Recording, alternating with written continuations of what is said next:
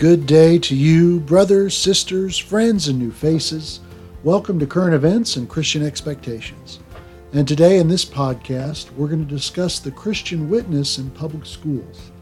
Today we'll lead off with Matthew 22, verses 15 through 22. As usual, we'll have several other scriptures that we'll reference and read today, and we'll put those into our overview. So, with the Christian witness in public schools under the influence of the Holy Scriptures, let's just dig right in. Right. Our current event of the day involves relationships between church and state. This is the problem of the word and witness in public schools in terms of the current culture. As illustrated by the latest SCOTUS, that's the Supreme Court of the United States, decision about the praying coach on the football field in the state of Washington. What is the Christian expectation in this matter of church and state, especially as we're specifically looking at public schools, to live out the fundamental truth of Matthew 22, verses 15 through 22, especially verse 21. And Randy's going to read it. Then the Pharisees went and plotted how to entangle him in his words. And they sent their disciples to him, along with the Herodians, saying, Teacher, we know that you are true and teach the way of God truthfully, and you do not care about anyone's opinion, for you are not swayed by appearances. Tell us then what you think.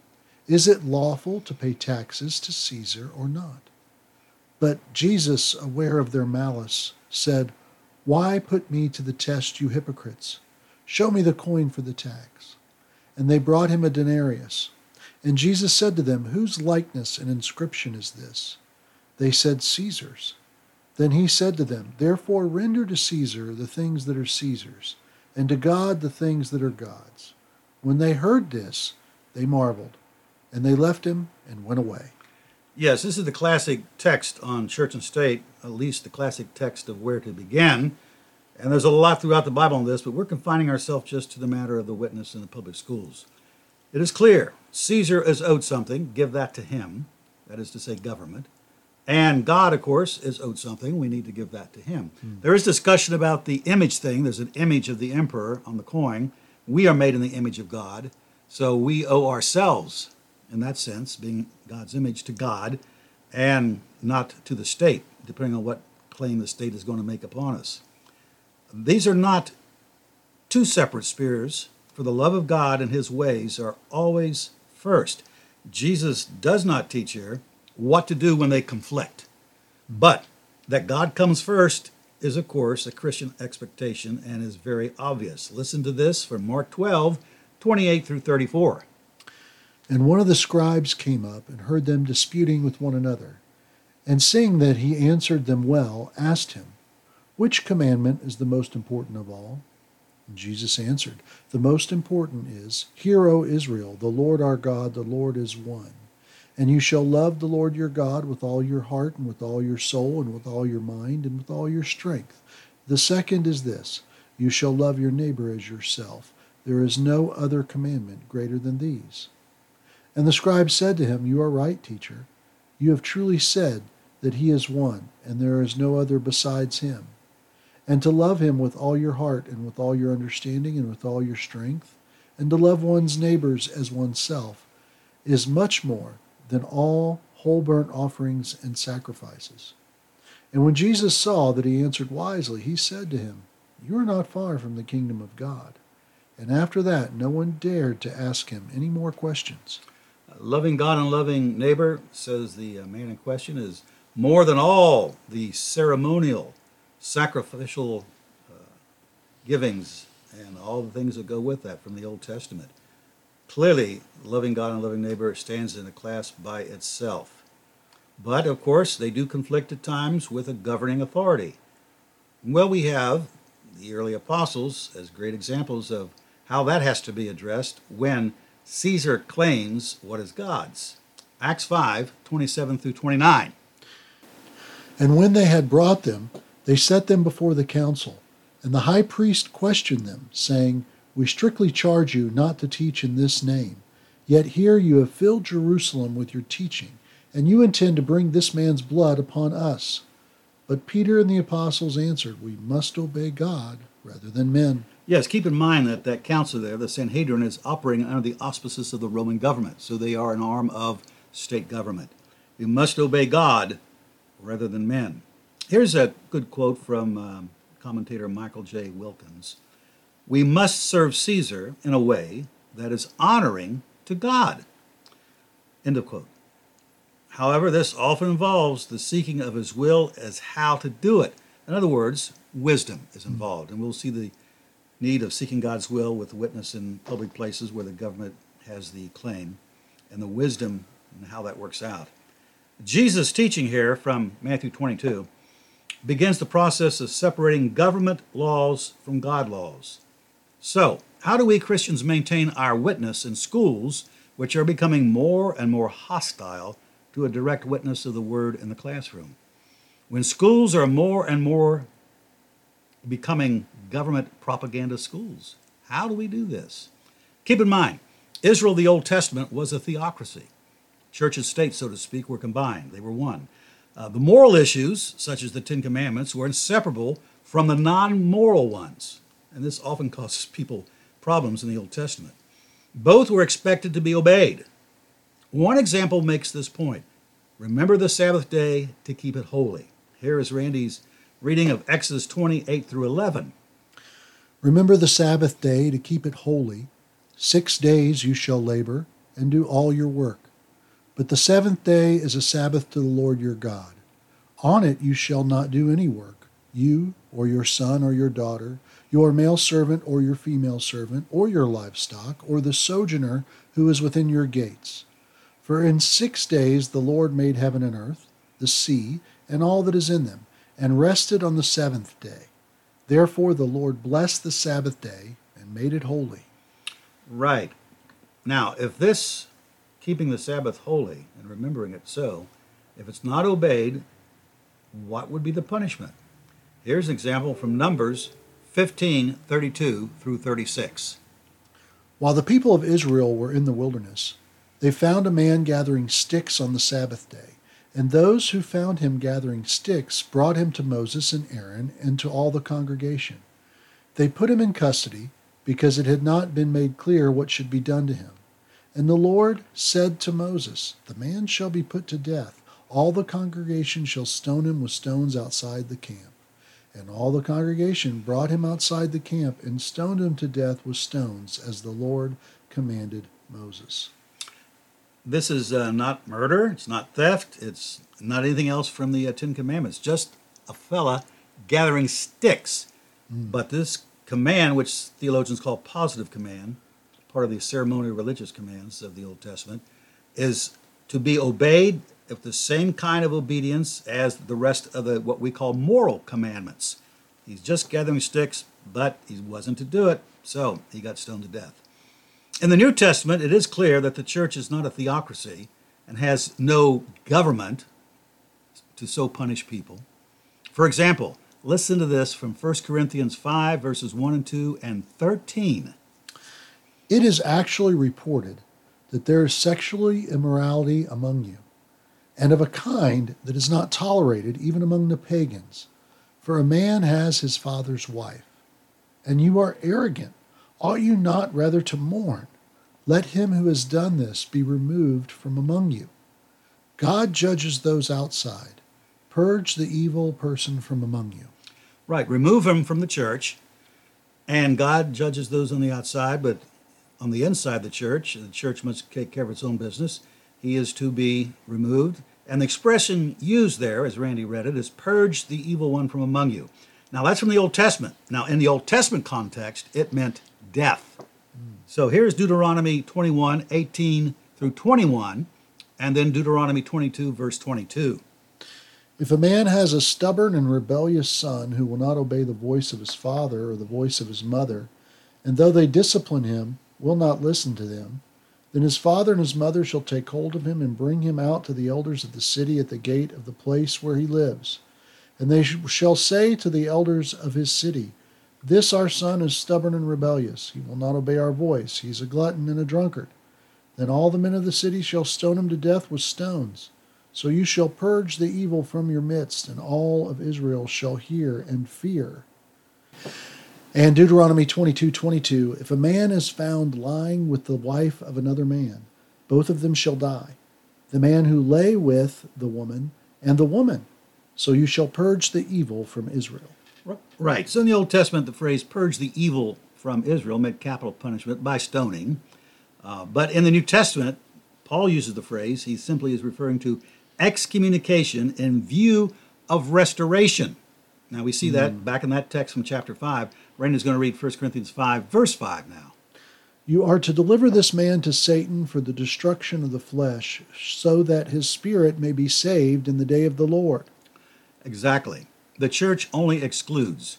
God decides the punishment. And there's a debate on that verse that Randy just read. Some say it refers to he loses his life but saves his spirit, and we see something like that in 1 Corinthians 11.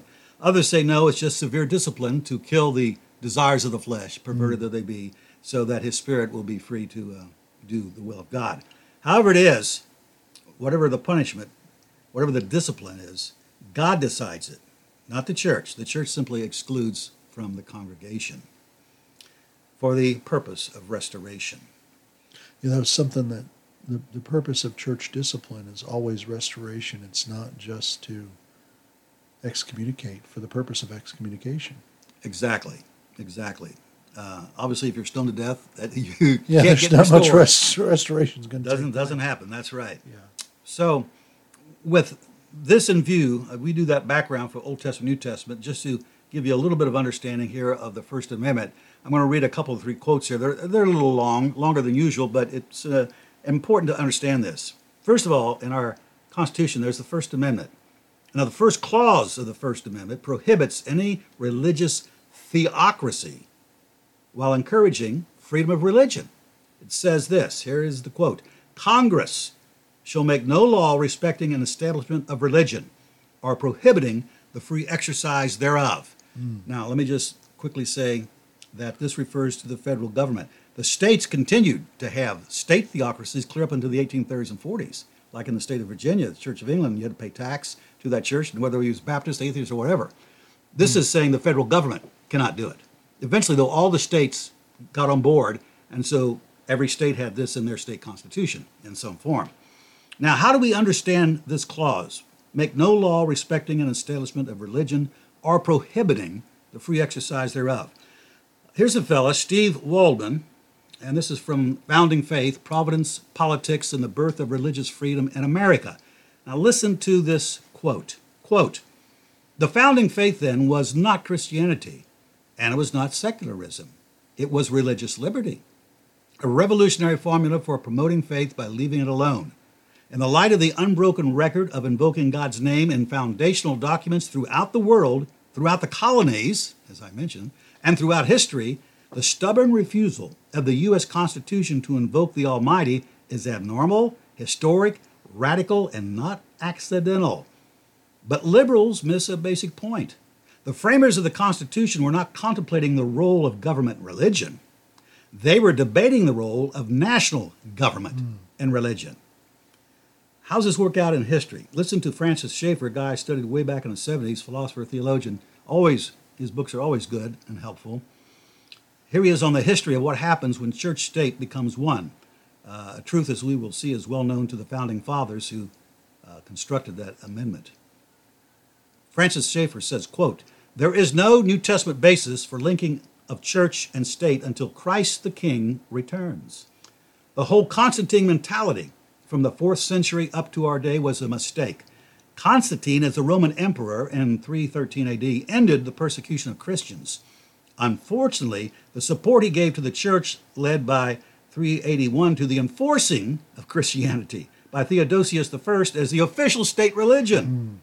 Making Christianity the official state religion opened the way for confusion up to our own day.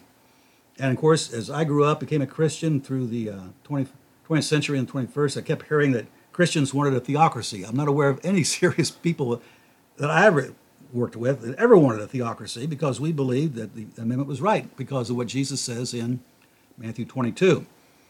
So, throughout the centuries, there's been much blood shed over this problem by both saints and sinners, we won't go into the history of that. Note a founding father's take on such history. This is from James Madison, a man considered somewhat of a political genius. Quote, "The purpose of separation of church and state is to keep forever from these shores the ceaseless strife that has soaked the soil of Europe with blood for centuries." So what is the relationship between church and state to be? What is the Christian expectation? Here's I think, a good quote from Martin Luther King Jr. Quote, "The church must be reminded that it is not the master or the servant of the state, but rather the conscience of the state. It must be the guide and the critic of the state, never its tool." In other words, we bear witness to the state. And up until recently, because of our good constitution, we have the freedom to do that. What to do when they conflict?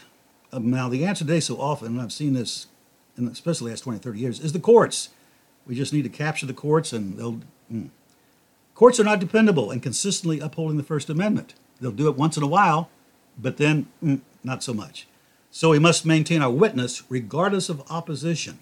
So let's take a look at prayer in public schools, both during school day and afterwards. This is from a case that came out of the state of Washington with a coach who went down on the football field after everybody left to pray, and the school board, removed him, and it went to the courts and made itself up to the Supreme Court. The case is Kennedy versus Bremerton School District. And here's the AP saying this, quote, "The Supreme Court said Monday that a high school football coach who knelt and prayed on the field after games was protected by the Constitution, a decision that opponents said would open the door to much more coercive prayer in public schools." That's from June 27th of this year. Well, praise the Lord, there's still some freedom from coercive governments, which would push prayer out of the public square. Apparently, the opposition believes this will bring back coercive prayer, such as was banned in 1962 by the Supreme Court in Engel versus Vital. What is the Christian expectation? First, we can always pray to God no matter where. People say you can't pray in public school. Well, as a school teacher, I did. But, it's one thing, as C.S. Lewis says, you can pray while you're brushing your teeth. Absolutely. But there are other situations where the prayer would be, obviously, a problem maybe for some people. So, we can always pray to God no matter what. On the other hand, the public school is not a church. I think we still have some good-meaning folk who think that. We're going to look at, it used to be in a matter of speaking almost, but that is no longer the case. So let's don't confuse the church with the public school. I witnessed the passing of scripture reading and prayer while in high school. In other words, this court case that did away with reading scripture, the Bible, in the public schools in 1962. I was in high school, and so I came up through this in the homeroom every day. We'd have the teacher stand up and read a scripture, and we'd supposed to have a prayer. Had it during homeroom. It was disastrous. Spitballs flying, people joking. Nobody paid attention. I remember one of the teachers, a poor lady, she says, people, and I use that term loosely. I'm up here reading the Bible. We're supposed to have nobody. It didn't work. I'm just telling you, people, that was my experience, and I don't think my experience is singular. People often say, what we need is to bring prayer back into schools. But here's the problem I've always had with that. What if the teacher in question is not a fan of prayer or the Bible or Jesus? How's that going to come across? How's it going to work? Shall we force him? And the gospel is supposed to be freedom to do it anyway. Would you want this scientist, whom we're going to quote here now, in charge of scripture reading? Quote, people cited violation of the First Amendment when New Jersey schoolteacher asserted that evolution and the Big Bang are not scientific and that Noah's Ark carried dinosaurs. This case is not about the need to separate church and state. It's about the need to separate ignorant, scientifically illiterate people from the ranks of teachers. And that's Dr. Neil deGrasse Tyson. I'm sure some of the folk out there recognize him. I have seen some of his work. He is not a fan of Christianity or supernatural religion. And, of course, as Christians, we can debate whether dinosaurs were on the ark, or as I say, they probably died in the flood. It is clear, whatever we believe about these matters, Dr. Tyson is not a fan of Scripture. I would not want him to be coerced into a school setting to handle or read Scripture. Today, putting non-Christians in public positions of handling Christians' things is not the way to go, and Jesus tells us that in Matthew 7:6. Do not give dogs what is holy, And do not throw your pearls before pigs, lest they trample them underfoot and turn to attack you. Yes, and that's exactly what was happening when I grew up in public schools. And the people who want to put prayer back in need to rethink, how's that going to work? Mm-hmm. Who's the teacher going to be doing it? I mean, what kind of teachers do we have now? And how will they interpret the Bible to students? And neither am I wanting to coerce students to believe what I believe. For faith is about freedom. It must be freely embraced. But on the other hand, I do want to bear witness to what I believe when an opportunity presents itself, as sometimes happened in the classroom. Taught in the Cincinnati public school system for 23 years, 5 years before that in Christian schools, where of course it was not a problem. And I wanted the opportunity to defend my witness if necessary. Now, this is where we are now in this country. This wasn't always the case, and I think people are thinking of the good old days and thinking we can come back to them. We have passed them. This wasn't the case in the older days when the Judeo-Christian sentiment held sway. Here's the passage from the Northwest Ordinance of 1787, when it's organizing what would become the states of Ohio, Indiana, Illinois, and so forth. Before they became states, they wanted them to be under some kind of government supervision, this territory. And in the Northwest Ordinance of 1787, we have, quote, religion, morality, and knowledge being necessary to good government. Hear that? And the happiness of mankind, schools and the means of education shall be forever encouraged. So yes, there was Bible reading, there was prayer, there was the teaching of the Bible, because that was the sentiment. It was held to by consensus. And the religion, of course, referred to Christianity. And I taught this as part of my Ohio history course back in the Cincinnati public school system. 200 years ago, there was a consensus about the point of public education. That ship has sailed. The last thing I want as a Christian is someone dishonoring the Bible in such a public setting. What is needed today is a Christian witness in public schools, in the classroom.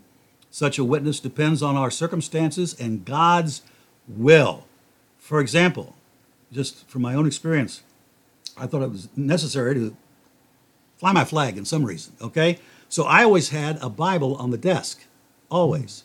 Now, the interesting thing is, no one ever asked me to get rid of it. As a teacher, you always had one on your desk. As a teacher, the Bible was always there. So if you came to my classroom and saw my desk, and my desk was usually clear, there was always a Bible there. It was obvious, okay? That makes a statement. Just a closed Bible, believe me, makes a statement. When we'd have parent-teacher night, and the parents would come by, I'd have a parent look at the Bible on my desk, because that's what I do during the day. And the guy asked me, he says, do you have that out during the day on your desk? I said, yes, sir. And he said, okay. Yeah, so, and another time, there's some students, two young men were beginning to cuss with each other during homeroom in the back, and there was a young lady sitting in front of them, and she turned around, and I guess it's the first time you'd ever really looked at my desk, and she says, Mr. Goebel, is that a Bible on the desk? I said, yes, it is.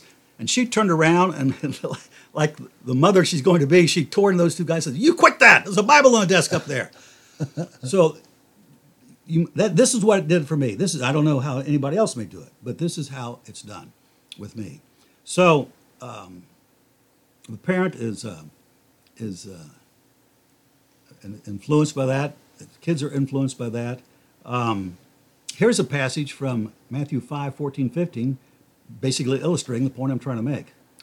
You are the light of the world. A city set on a hill cannot be hidden, nor do people light a lamp and put it under a basket, but on a stand, and it gives light to all in the house. There we go. The light's got to shine somehow. And you need wisdom. We need wisdom on how to do that and to seek God's will. We don't want to be obnoxious, and we want to be able to be in a position, if we're challenged, to defend it. So it's something that has to be thought through, as I'll give you an example in a minute. Currently, many schools are in crisis mode. Not all. I think there are still some good public schools doing a good job, but so many, and day by day, there's more, are just going into a crisis mode. And a witness of light is needed. And depending on what one teaches, I did social studies, history mostly, geography, there's opportunity there, but even in the math and science fields, if you're a Christian, there are ways that you can use that as a witness, depending on circumstances and what you're doing. For example, one of the courses I taught on world history, they did a chapter on the evolution of man. They'd have a picture of the Cro-Magnon and Neanderthal and the guy who was bent over, and then now he's erect, and now he's Homo sapiens sapiens and all that. And I would teach that as a theory. I would tell the class, now this is a theory some people have. And one time in class, I was going over that, and then a girl said, "Oh, Mr. Goebel, what do you believe?" And I said, "I believe in Adam and Eve, the way it's written in the Bible." Absolutely. Now, I thought I would get some feedback eventually from parents or somebody. Never did, except for my fellow school teacher. We were talking and said, "What did you do today?" I said, "Well, this is what I did today in the history class." And he said to me, "Jim, you can't do that." I said, "That's what I believe." So, you got to trust in the Lord. Always be prepared to give an answer to those who ask you for the hope that is within you. That's from Peter, and he doesn't say, but not in every circumstance. No, whenever someone asks you, be prepared, no matter where you're at. Yeah. I was in the public school teaching. I was asked. That's what I did. Here's another example. I was again teaching the history of certain cultures, cultural history, and we were on the Aborigines of Australia, Aboriginals, and they had a myth of creation. Their gods created their people out of the dirt of the ground and sent them forth. But they soon fell into disunion and fighting and yelling and killing and murdering and all those good things. And it's because they were made with inferior material. This is the story. And when I taught that, it wasn't in the textbook. I said, but if you compare that to the Genesis account, it's the same thing. You have God, one God this time, and he makes people out of the dirt of the ground. And later on, they mess up. But it's not because they're made out of the ground. It's because they were made in the image of God and made a wrong choice. It had to do with choices and the consequences. Again, they listened. Everybody was paying attention, but I never suffered anything from that. And Peter tells us, in 1 Peter 3, that sometimes do those things, do what's good, and who's going to bother you if you're doing what's good? In such times as these, we want to throw light on where the darkness is, and with God's help, we can do that. Let's listen to Luke 11, 9 through 13. And I tell you, ask and it will be given to you, seek and you will find, knock and it will be open to you. For everyone who asks receives, and the one who seeks finds, and to the one who knocks it will be opened. What father among you, if his son asks for a fish, will instead of a fish give him a serpent? Or if he asks for an egg, will give him a scorpion? If you then, who are evil, know how to give good gifts to your children, how much more will the Heavenly Father give the Holy Spirit to those who ask him? And we have a great need of the Holy Spirit in our witness in public schools today. So our efforts and time should not be in reclaiming courts, because I keep hearing that. We need to reclaim the culture by way of an authentic witness, not only in public square and public education, but in the arts, entertainment, medicine, education. The world is taking over all those. They used to be infused with the Christian sentiment and Christian witness. That's becoming less and less because we think we're going to conquer everything through the courts. Salt and light is predicated of Christians. Jesus never said, now listen, your government's going to be your salt and light. No. He never said, listen, your court system's going to be your salt and light. No. We are salt and light. And one way to do this is through homeschooling, absolutely, because it may be God's will that we not have our kids in public school. Everybody has to decide that on its own. It's not a means of arguing, as if to say, you're right and I'm wrong. Each person, family must decide this, discerning the will of God. Others, of course, will have their children, as I did, in public schools. So, for school teachers who are Christian, and we will have to sort out God's will for this and be prepared to answer if challenged. I decided that if I were coerced to teach evolution as a scientific fact, I'd just be looking for another job. Still, such an exit would again be an opportunity to bear witness to the Word. But I must say that never happened. And of course, the witness, and at times it was known that, yes, I did preaching on the side. I got opportunities to talk to people and to counsel with people. When I was at one school, for the longest tour I had with one school was 10 years, me and the principal didn't always see eye to eye, but finally we got on the same page, and he was not a Christian. But we had a boy that had been in my class the year before. His name was George, and over the summer, he had been beaten to death for his pocket change in a park in Cincinnati. And so the principal came when school started, asked me if I would do a memorial service in the auditorium for the family. I said, sure. So, believe it or not, right there in the public school system in the auditorium, took my Bible, and the family was there. And the family was a black family. Of course, I'm a white guy. But it went fine, no problems. And I read the Bible as is and did the kind of thing I do. So, a witness matters.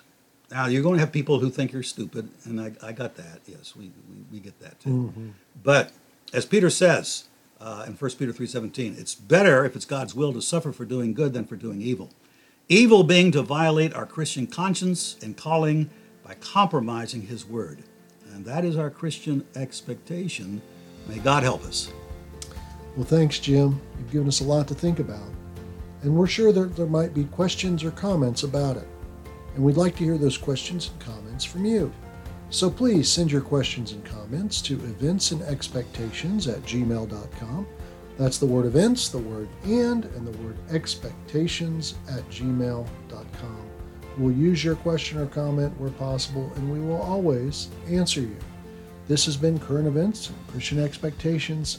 And until our next time together, keep looking up.